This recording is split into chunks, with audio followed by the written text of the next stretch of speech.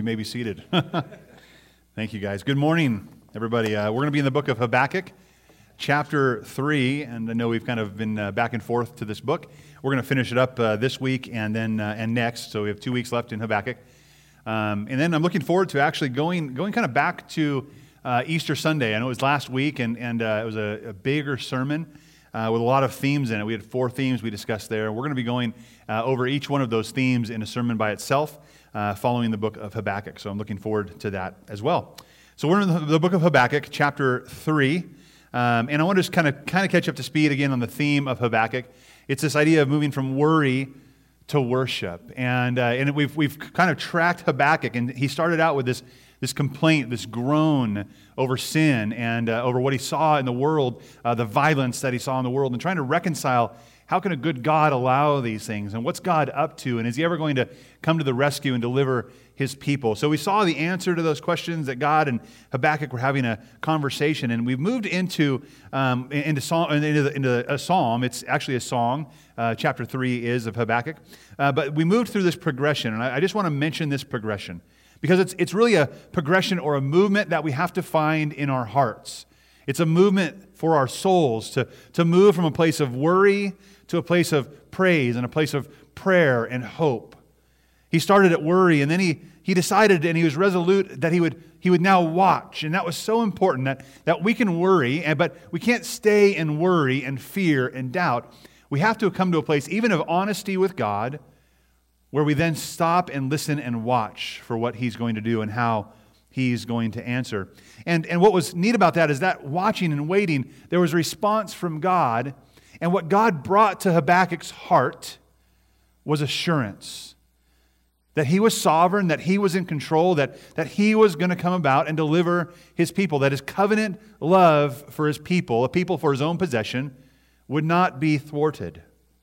So there was this assurance, and with assurance comes comfort, right? So coming to a place of comfort and assurance because we actually listened with our hearts to God and got to know him more brings us out of this place of worry.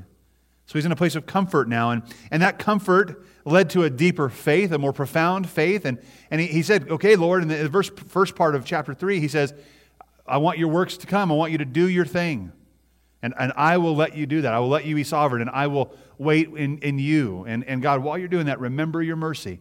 And remember, when I preached on that, I spoke that, yes, he's asking God, remember mercy, but what he's really doing is preaching to his heart, that you and I should remind our own souls of God's deep, unending mercy that he offers us. I love that last song. Actually, I love all the songs we sang today. But that last song, though our sins were many, his mercy is more. And we need to hold on to that. We need to remember his mercy is more. But you and I have to come to a place of faith in that mercy.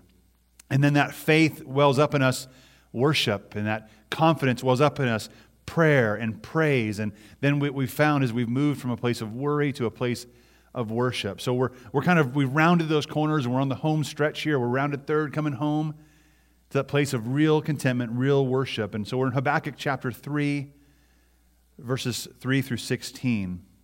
And we see at the end of chapter 2, it seems like it's set up that God's people are in his temple, ready to worship and praise God. And I'm excited about that. I'm excited to see what happens next. And so he offers this prayer, this psalm. I mentioned before that chapter 3 of Habakkuk is actually a psalm. It's something that they would take just chapter 3 and bring it to worship, and they would worship using that. They would worship using that in their families. So there was something to this. Now, it's interesting as we look through this, you and I we're going to find a little bit of discomfort today as we look to what the early church, those who are righteous and living by faith, what they sang. But what Habakkuk is doing today is he's painting a portrait for us, a picture for us to hang on our hearts, to remember who God is and what he's done for us. He's given us a reminder. So let's go ahead and pray, and we'll get right into the scriptures. Father, we thank you so much for your love and your mercy. God, we thank you that you are a God who does whatever is necessary in line with your covenant love for us. And you will not yield, Lord, until it's complete. So, Father, as we look to your word today, I pray that you would open our hearts and our minds to be receptive to it. that you would humble us, God. Put us in a position of humility towards you and your words, not of pride or ego. That, God, we want more of you today. Guide us through this text today. Guide us in our hearts. God, let us have and cling to this hope as an anchor for our souls. And we pray it in Christ's name. Amen. So today's message title is The Coming of the Lord, and that's really what is being proclaimed here, the coming of the Lord. And so we're going to look at the reading of the chapter, verses 3 through 16 together, and then we'll break that down into 3 sections. God comes from Teman, the Holy One from Mount Paran, Selah.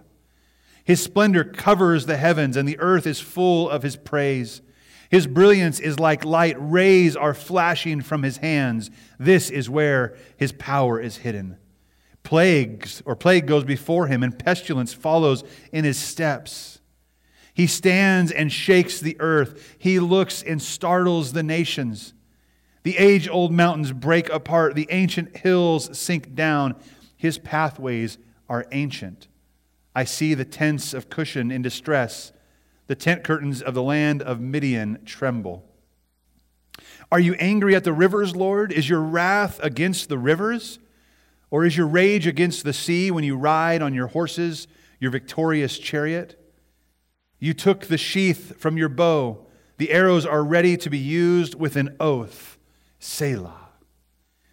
You split the earth with rivers. The mountains see you and shudder. A downpour of water sweeps by. The deep roars with its voice and lifts its waves high. Sun and moon stand still in their lofty residence at the flash of your flying arrows, at the brilliance of your shining spear. You march across the earth with indignation. You trample down the nations in wrath. You come out to save your people, to save your anointed. You crush the leader of the house of the wicked and strip him from foot to neck. Selah. You pierce his head with his own spears. His warriors storm out to scatter us, gloating as if ready to secretly devour the weak. You tread the sea with your horses, stirring up the vast water. I heard, and I trembled within. My lips quivered at the sound. Rottenness entered my bones. I trembled where I stood. Now I must quietly wait for the day of distress to come against the people invading us. Well, we're going to go ahead and look a little more in depth at that. Now, as I read that, again, this is a psalm, and this whole chapter is a psalm, a song sung by God's people. So for Habakkuk, and as we look at this chapter of Scripture, it is a song for us. It should be something that we hold dear to our hearts. Like I said earlier, this is a picture or a portrait that Habakkuk is giving us, not just remembering the old or looking forward to the new, but the totality of who God is in His character and His covenantal character. We're going to see a picture of that, and we're going to see that in the coming of the Lord. So number one, the coming of the Lord shakes all of creation with His power and His covenant. The coming of the Lord shakes all of creation with His power and His covenant. Let's go ahead and look at verses 3 through 7.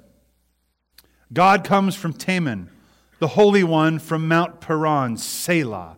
Now remember, Selah, when we studied the Psalms during the summer, this term is one of those terms that means think about that. Consider that deeply. Remember this. It's profound. Now, so what's so profound about this? Habakkuk is giving this psalm to God, but to the people to sing to God. And the first part of it, he's saying, God comes from Teman, the Holy One from Mount Paran, Selah. This is the area of Sinai. So you had Moses and the Ten Commandments where God met Moses, and there was this exodus of God's people, this deliverance of God's people out of the land of Egypt. That they were in captivity, and they were moving towards freedom and towards the promised land. What Habakkuk is saying is, remember the God of the Exodus. Remember God's covenantal character and nature. Think about that. Ponder that. We must remember who God is and has been. And he goes on in this next description, describing things, and we'll see some of those passages after I read this. He's describing this grandeur of God, this brilliance of God, this power of God that has already been described for God's people.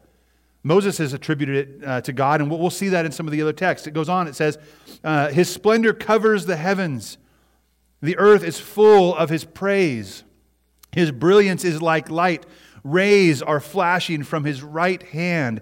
This is where His power is hidden. It's amazing to see the power of the right hand of God. I was actually texted this morning from someone in our church, just an encouraging text about the Hesed love of God, the covenantal love of God. And they shared this verse, and I wanted to share it this morning. Psalm 63:8 says, My soul clings to you. Your right hand upholds me.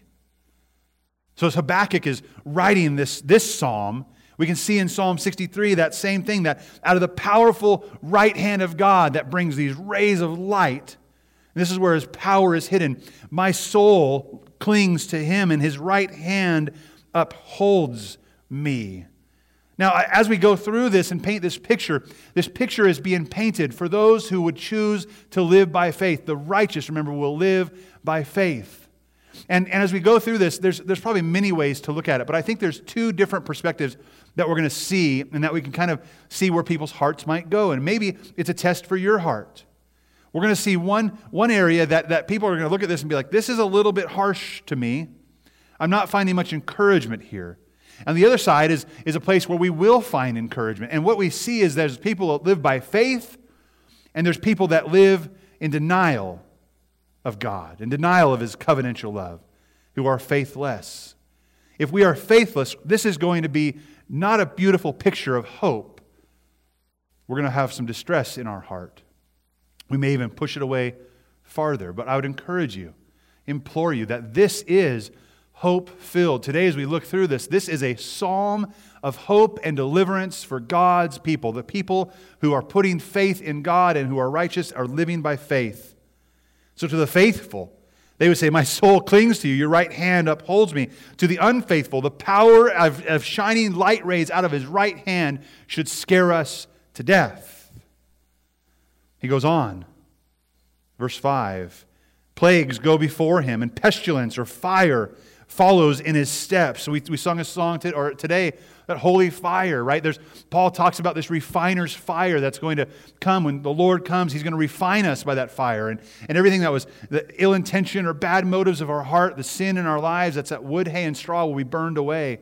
And those things we did for His glory are those precious gems that will be refined. And I want to be found faithful when He comes. And before He comes, I want to continue to be refined. I want to let His presence in my life and burn away those things, those areas of my life that are disobedient to Him. It says He stands and shakes the earth. He looks and startles the nations. The age-old mountains break apart. The ancient hills sink down. His pathways are ancient. And then he bookends this section with that same region of Sinai, with the distress that was put on His people. He says, I see the tents of Cushan in distress, the tent curtains of the land of Midian tremble. He's saying, remember again the distress that was caused. Now remember the deliverance offered by God. Not only that has been accomplished, but that will be accomplished. It's very important as we look at this passage. The prophet is giving praise to God over the promise of His coming. And he's not merely describing past events. And he's not only proclaiming future ones. He's giving both so that you and I have this broad, expansive picture and an expressive portrait of the covenantal, saving character and power of God. Because of this portrait, he and the rest of those that live by faith can express a faith-filled praise to God because their hope is in Him. Again, this should be a portrait that we hang on our hearts as a reminder of God's deliverance and that God ultimately wins. Basically, Habakkuk saying, just as He defeated the Egyptians and how He provided for His people in the wilderness and brought them into the land, He will again judge the wicked and deliver the righteous, those that live by and express faith in Him. Again, there's two ways to hear this. One way is of the faithful who have expressed faith in God and His deliverance. The other way to hear it is as faithless. But this is about God's covenant, that God would pursue and gather a people for his own possession. The issue is that some are resistant. Many are resistant to that. So let's continue with this imagery. I want to give you some more imagery because Habakkuk, when he's painting this picture, is bringing in other images. I enjoy painting. I don't do it very often. Actually, I haven't done it for a long time. But in high school and right out of high school, I did acrylic painting and oil painting, and I did watercolor painting. And I remember in my high school classes when I was taught to paint, my instructor would come and say, okay, let's see, what do you want to paint here? And he'd have like these binders of images and photographs. He went out to the wilderness, to the forest, and he took tons of pictures. So if you wanted certain trees or certain meadows or certain streams or certain creeks or certain mountain ranges, you could look. And what we did is we would take this mismatch of pictures and create a scene that we thought would be a beautiful painting, a beautiful picture to depict. And it's kind of what Habakkuk is doing here for us. He's pulling these parts and essences of who God is and pulling them together for us so we have this image of God's character to hang on our hearts. So I'm going to go through some other texts where we see similar things that Habakkuk is describing in chapter 3. Deuteronomy chapter 33. This is the blessing that Moses, the man of God, gave to the Israelites before his death. The Lord came from Sinai and appeared to them from Seir. He shone on them from Mount Paran and came with 10,000 holy ones, with lightning from his right hand for them. You see, this is where Habakkuk is drawing this imagery from the past and from the description that he has of God. And he's giving this to his people as God's covenant character and nature. And then verse 3, he says, indeed he loves the people.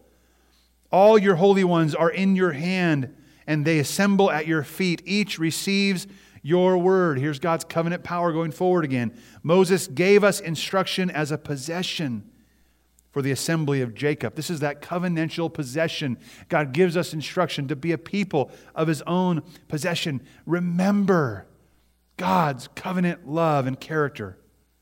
In Exodus, we see this idea of the same word where rays shone or out of the light out of his hand described with Moses. Moses descended from Mount Sinai with the 2 tablets of the testimony in his hands, and he descended the mountain. He did not realize that the skin of his face shone. It was the same word, the rays, as a result of his speaking to the Lord. See, the presence of God brings about this light, this power, and this covenant of testimony. Psalm 50, verses 1 through 6. The mighty one, God, the Lord, speaks. He summons the earth from the rising of the sun to its setting. From Zion, the perfection of beauty, God appears in radiance. This is that powerful glory that we see. In verse 3, it says, our God is coming. Right? The coming of the Lord. Our God is coming. He will not be silent. That's interesting to know. This is a very important part of our picture that he's painting for us. God will not, he's coming and he will not be silent.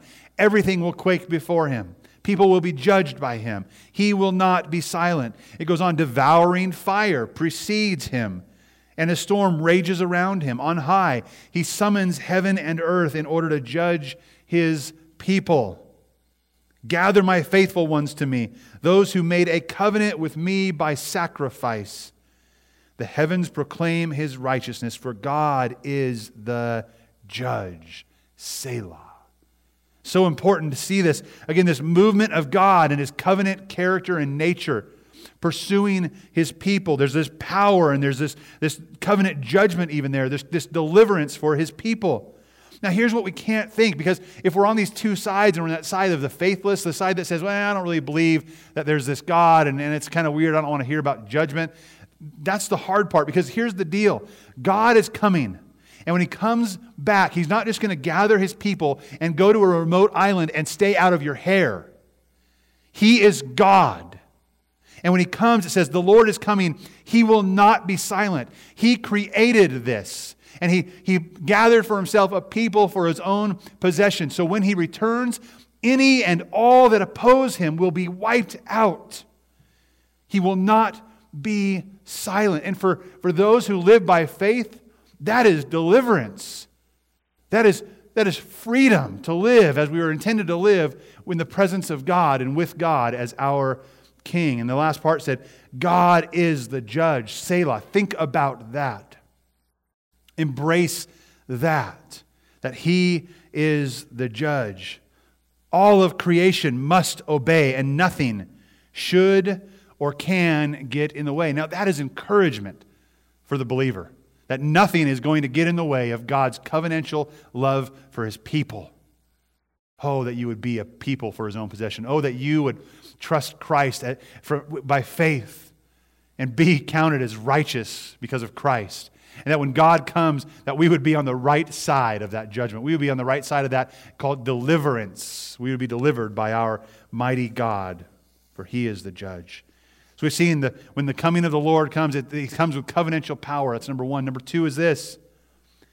The coming of the Lord, He will judge the nations and save His people. He will judge the nations and save His people. Again, there are two ways to look at this, right? We've got to reiterate this. On one hand, there are those who are full of faith. On the other, there's the ones that are in denial. On one hand, there are those who are faithful, and on the other hand, there are those who are faithless. And on one hand, there are those who are friends of God, and on the other hand, can you guess what it is? There are those who are God's enemy. You see, there is no middle ground here. Let's go back to our text in Habakkuk chapter 3. We're going to read verses 8 through 15. The first part of that, 8 through 11, is this relationship God has with the creation, that there's these birth pains, these groanings that are happening. And it almost appears that as the earth groans, that God's judgment is being poured out on the earth. Let's look at this in verses 8 through 11. He says, "Are you angry at the rivers, Lord? Is your wrath against the rivers, or is your rage against the sea when you ride on your horses, your victorious chariot? You took the sheath from your bow. The arrows are ready to be used with an oath. Selah." Going on, he says, "You split the earth with rivers. The mountains see you and shudder. A downpour of water sweeps by. The deep roars with its voice and lifts its waves high. Sun and moon stand still in their lofty residence at the flashing of your flying arrows, at the brightness of your shining spear." So he's coming to judge the nations and save His people. And the first part of this praise is asking this rhetorical question. God, we see this, the seas split apart. We see you raging against the earth. Mountains are shaking. And are you angry at the rivers? And the rhetorical answer is no, He's not. But He's using His creation even to display His power and to show His judgment against His enemies and the enemies of His people. That's what He's doing. All of the cosmos and creation long for this redemption, this restoration that God will bring about. But God has power over all of it, and they all submit to Him. Going on in verses 12 and following, I really want us to be clear here. There's judgment to be had, and there's a scene of judgment, and we're going to go into some deeper things we see in Isaiah and in Revelation. But we have to remember this, as we talk about the judgment of God and the wrath of God, what we understand is that although our sins are many, His mercy is more. And we cry out for Him to remember His mercy. And what did that look like? Here's what it looked like. We have to remember first that the wrath of God was placed on Christ's shoulders for us. Isaiah 53 tells us that God was pleased to crush Jesus for us. He was crushed because of our sin, and He was crushed for us, that we could have life in Him. That wrath, that judgment was poured out on Jesus for us, so we could experience, by faith, deliverance and redemption instead of judgment. You see, there's the mercy of God. People say, don't preach hellfire and brimstone. Well, right, don't only preach that. We must show that there's the mercy of God, that in God's covenantal love for His people, He says, I'm merciful. In fact, I became flesh, God became flesh, and died on a cross to take that judgment upon Himself, the judgment that we were meant to have on our shoulders. He paid the penalty that we owed so that you and I could have life and be free, that we'd experience deliverance and redemption instead of judgment. But there are two ways to see and hear this, right? One is that we've expressed faith in the finished work of Christ.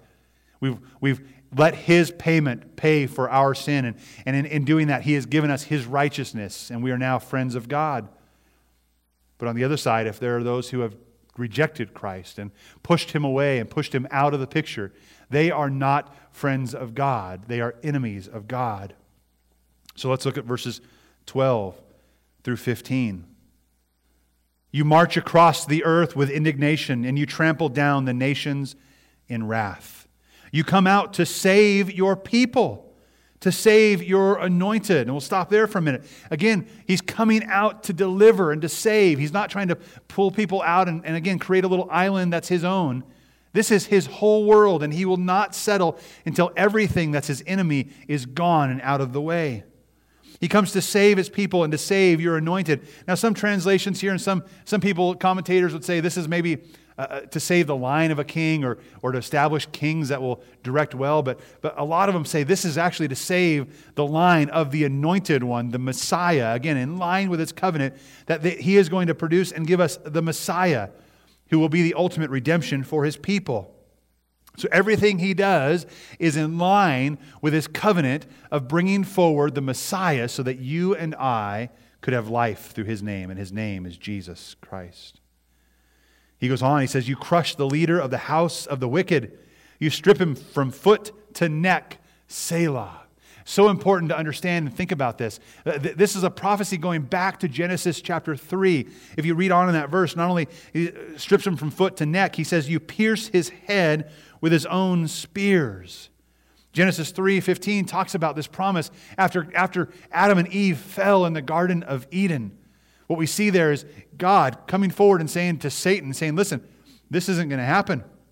I'm going to defeat you. The seed of the woman that was deceived will ultimately come, and although you bruise his heel, he will crush your head. See, the Messiah, the anointed one, the seed of the woman promised in Genesis 3 is Jesus Christ. And He will give a fatal blow and a final blow to Satan. And he will be defeated. This is showing that there's a day coming when the enemies of God will be given a fatal blow. He goes on, his warriors storm out to scatter us, gloating as if to secretly devour the weak. You tread the sea with your horses, stirring up the vast water. Again, this passage as a song is about deliverance. God's people are singing this to God, expecting Him to come and deliver them and to crush the enemy of God and the enemies of God. The question is this: are you still an enemy of God? Are you still resisting God and pushing aside His anointed? Because God, in His infinite love and covenantal character, has provided you with Jesus Christ as the fulfillment for what you owe for your sins. The Bible says that you and I have sinned and fallen short of God's glorious standard, that we are all sinful, that we have all separated ourselves from God by our sin, and that we are all deserving of not only physical death, but eternal death and separation. But God created us to be with Him and longs for that. So He has pursued us and given us a way to be forgiven, that our sins can be removed from us as far as the east is from the west. And they're buried on the bottom of the ocean floor. Although our sins are many, His mercy is more.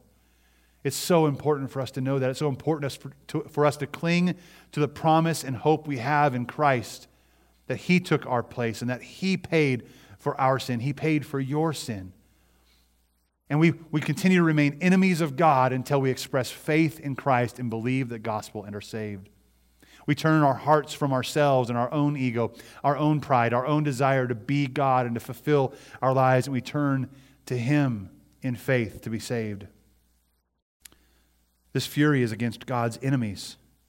And listen, we would like to think that there's a fence that we can camp on when it comes to faith and obedience. Like, we can camp out here. This fence usually establishes a scale of good deeds, right? And we measure how good we are by other people. Well, I'm not as bad as that person, so surely God must not count me as an enemy. Although, and here, listen, here's what we're really saying. Although I've rejected God, although I know I've sinned, I know I've done things that are still wrong, I haven't been as bad as that person. But although I've sinned and although I've rejected God, I still expect God to treat me as a friend. How wrong we are. That is a lie from Satan. that you and I could be friends of God while still carrying about our own sin. It doesn't matter about the other guy. It doesn't matter how far you think they've been removed from God. All of us have been removed from God by our sin. There is no fence sitting. You're either trusting in Him in faith and living by faith in Him, delivered from Him, or you and I are going to pay for our own sin. There is no fence. A fence is still rejection of God. A fence still makes us enemies of God. And we don't like to say that.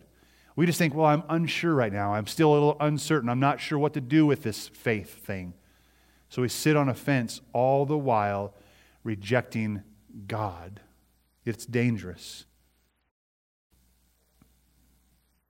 When we choose to camp there, these verses about God's judgment, about God's wrath against sin and His enemies, they stir in us some dissatisfaction, don't they?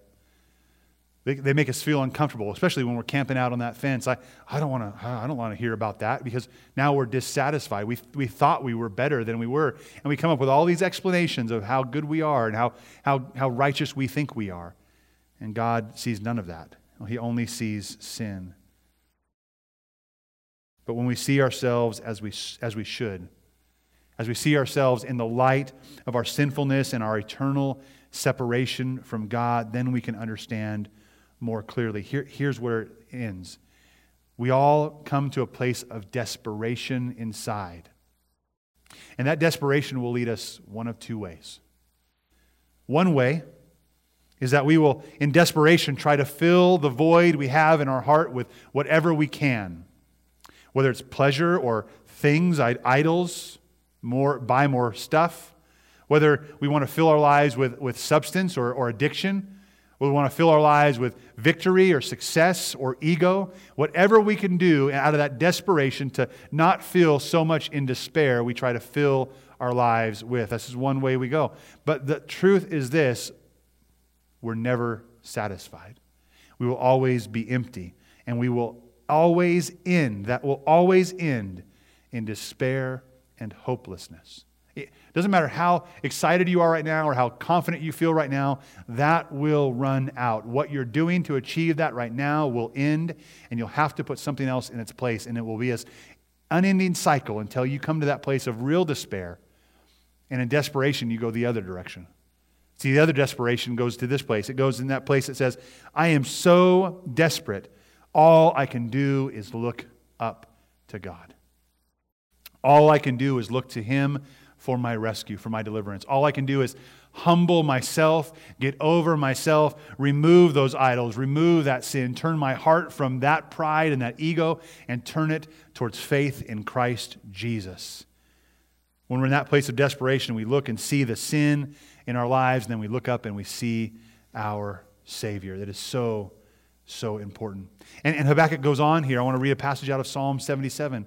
He goes on to paint this picture for us, to continue to remind us of this deliverance that comes from God and His mercies and how deep they are.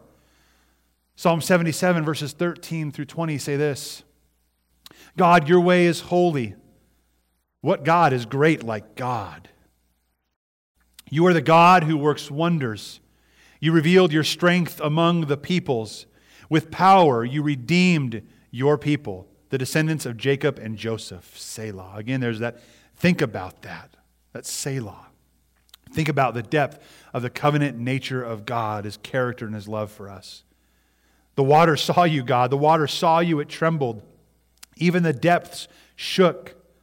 The clouds poured down water. The storm clouds thundered. Your arrows flashed back and forth. The sound of your thunder was in the whirlwind. Lightning lit up the world. The earth shook and quaked. Your way went through the sea, and your path went through the vast water, but your footprints were unseen. You led your people like a flock by the hand of Moses and Aaron. Again, painting this picture and seeing this amazing expressive portrait that you and I are to cling on to, that you and I are to hang on our hearts. It shows this movement of God's covenant nature and His covenant pursuit for us. Going into Isaiah, we see more of the the same. What we saw in verse 12 in Habakkuk 3, we see this portrayed in Isaiah chapter 63. So, and I shared Psalm 77 because there's this hope-filled covenantal love of God. There's this deliverance offered to God's people, to those who would express faith in Christ. But if we're on the other side in our desperation, reaching for ourselves, this is what happens. Isaiah 63, verses 3 through 7. I trampled the winepress alone, and no one from the nations was with me.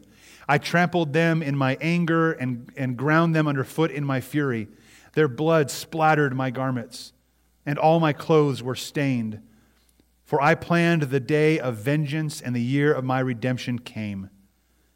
I looked, but there was no one to help me, and I was amazed that no one assisted. So my arm accomplished victory for me, and my wrath assisted me. I crushed nations in my anger. I made them drunk with my wrath and poured out their blood on the ground. I know that's descriptive. But I need you to understand, and Habakkuk wants us to understand that this covenant nature and character and pursuit of us from God comes about in deliverance of His people. And when He comes to judge the earth, again, there are two places to see and hear. We see and hear from a place of faith and are delivered, or we see and hear from a place of faithlessness and denial, and we are judged and condemned. There is an enemy. Look at verse 7 in this passage of Isaiah 63. This is the hope. Here the hard part is done, and now it says, I will make the Lord's faithful love and the Lord's praiseworthy, I will make known the Lord's faithful love and the Lord's praiseworthy acts, because of all the Lord has done for us, even the many good things He has done for the house of Israel, which He did for them based on His compassion and the abundance of His faithful love. Again, judgment is there, deliverance is there because of God's covenant character and faithful love. This is His hesed love. Essentially, this is what God is saying. Essentially, this is what our picture needs to look like. There's God comes saying, there's payment, but I remember mercy. There's payment to be had. There's judgment to be had. My enemies will be squashed and removed. But there's mercy for those who have come and embraced my mercy, for those who have come to faith and live by faith. Again, we're seeing this picture being painted to increase our assurance and to increase our praise. Let me make it a little more clear for you. If you go to Revelation chapter 19, and in fact, if you see more of the book of Revelation and God's final judgment, you see the battle of Armageddon, that's in the valley of Megiddo. And we see Psalm 2 and what happens in Psalm 2. We see it happening in Revelation as well. And here's what's happening. Just to be clear, when God comes in judgment, the kings of the world and every enemy of God will rage against the Lord's anointed. They will gather in that valley of Megiddo to fight against the King of kings and Lord of lords. There is a battle that will be waged at that point, and God is going to win. God will not, listen, our picture, our painting, our portrait, an expression that we need to see and hold on to in our hearts should not have the King of kings and Lord of lords riding on a white horse with a sword out of His mouth, raising a white flag. That will not be what happens.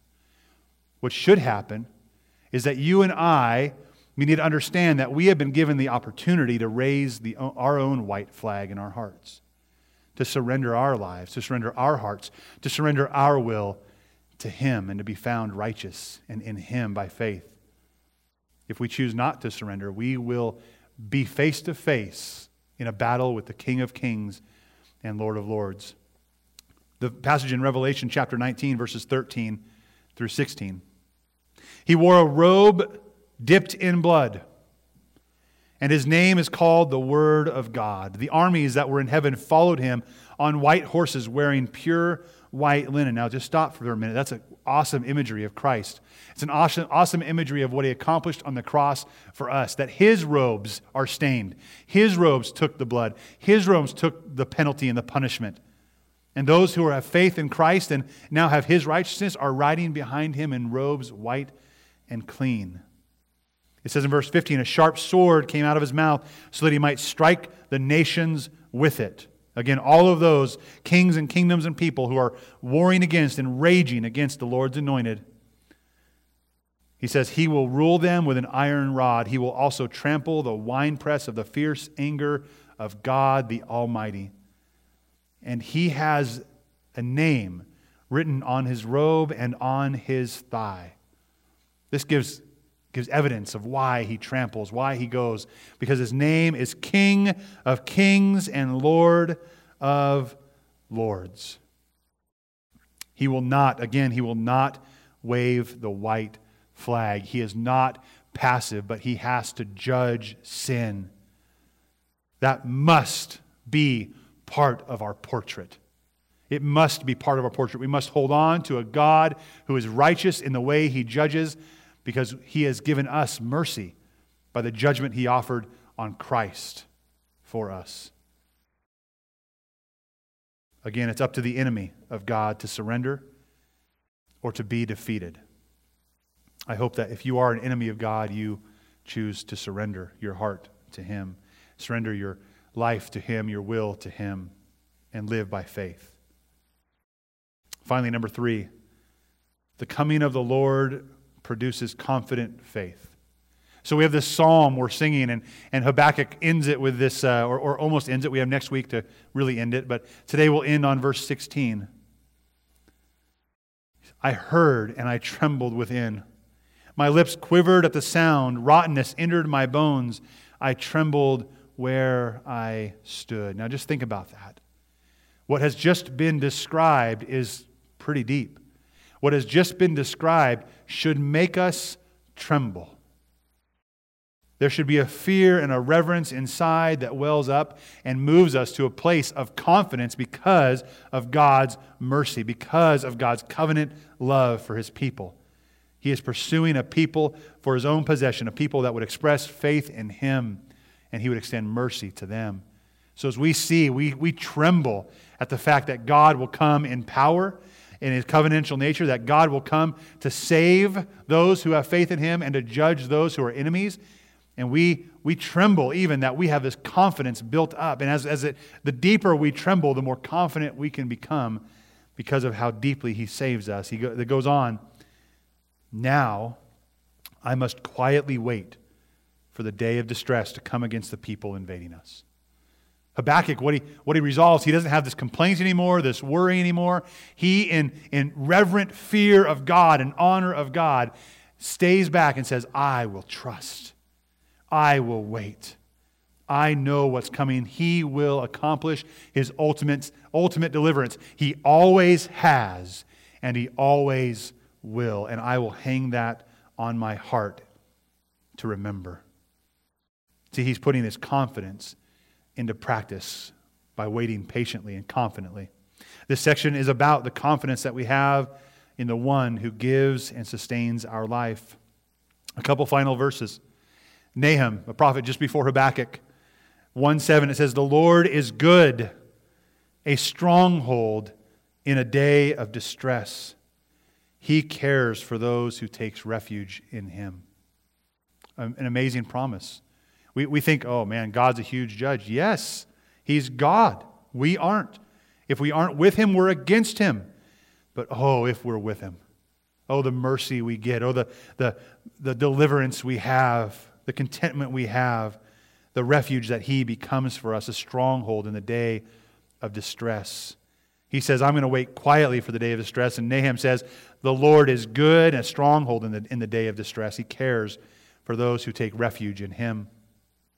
And then finally, I want to look at this passage out of Revelation 22. It's towards the very end of the book of the Bible, the last part of the book, and last book in the Bible, right?